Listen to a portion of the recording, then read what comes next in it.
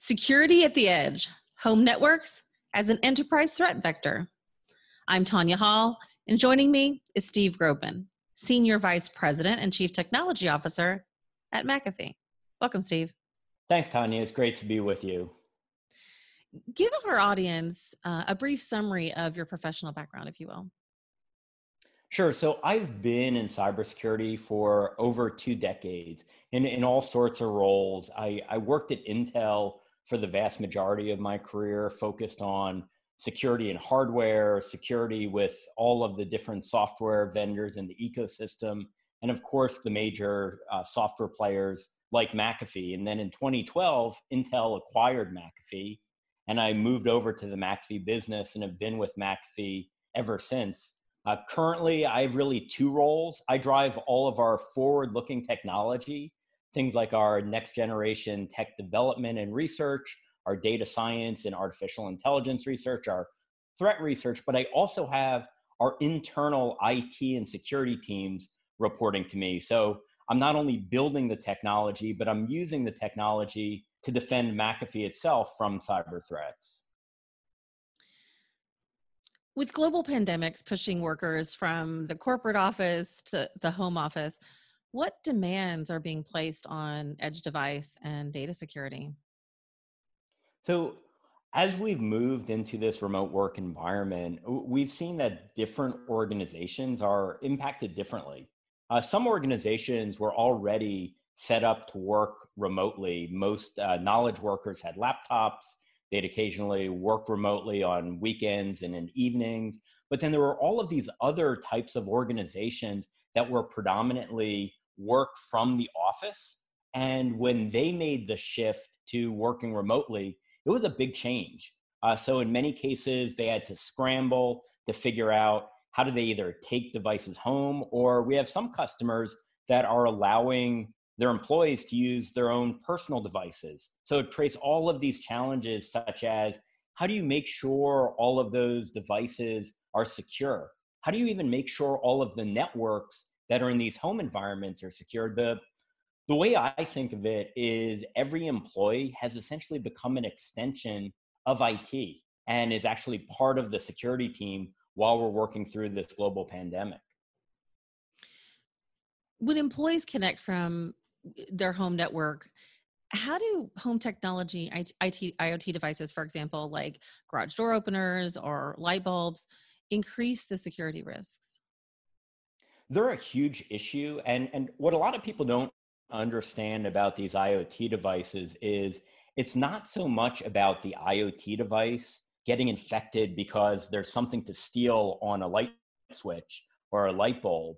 It's that if that device becomes compromised, it becomes a launching point that a cyber criminal or even a nation state could use to go after much more important assets in the home, things like your corporate laptop or network. So think of it as they breach a device like a light switch, and then that device is on your network. It's also powered on all the time. So when you go to bed, they can then use that light switch to try to attack your PC, steal data from your PC and send it back to their criminal organization. Or if you are in a job that a nation state would be interested in your corporate content, you need to be worried about that as well. Have we seen threat actors staging attacks on corporate networks by way of edge devices on home networks yet? We have. When you look at the taxonomy of an attack, there's a few different phases. There's the initial incursion to take over a device. There's what we call lateral movement, where you're then moving within the network in order to get access to additional information or additional devices. And then there's typically what we call exfiltration, or stealing of the information that the adversary came after in the first case. It's that second part, that lateral movement, where working in a remote environment adds some additional risk, because you now not only need to worry about things moving laterally within your corporate environment, it's that lateral crossover effect where you have your smart TV that has a vulnerability the TV gets infected, and then it becomes a great lateral movement point for the adversary to attack your laptop. One of the other things a lot of people don't recognize as a concern on these consumer electronics devices is they have a very different cost structure. So if you buy a smart TV at Costco 5 years ago, how much incentive is there for the manufacturer to keep that up to date? If they're a large consumer electronics brand, they're going to likely try to get software updates out. But if you shopped on the cheap one day and went maybe for that second or third tier brand, like they're not necessarily keeping all of that firmware and software up to date. And that's putting a lot of things at tremendous risk. How serious is the threat posed by phishing attacks on family members when employees connect via their home networks?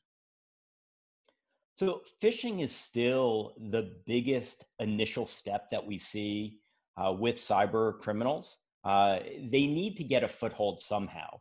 And they know that social engineering, specifically phishing, is a really effective technique. And what COVID-19 has done is it's provided a large number of new topics that are great lures to get people to click on links. So not only information about public health, so critical information that you need to be aware of in your area, or neighbor detections of infected individuals have been found in your neighborhood. But there's even adjacent topics like the stimulus. So this is what you need to do to apply for your stimulus payment. So there's all of these topics as a result of the global pandemic that are really effective lures that provide that first click to then download and install malware that can do everything from steal information like passwords.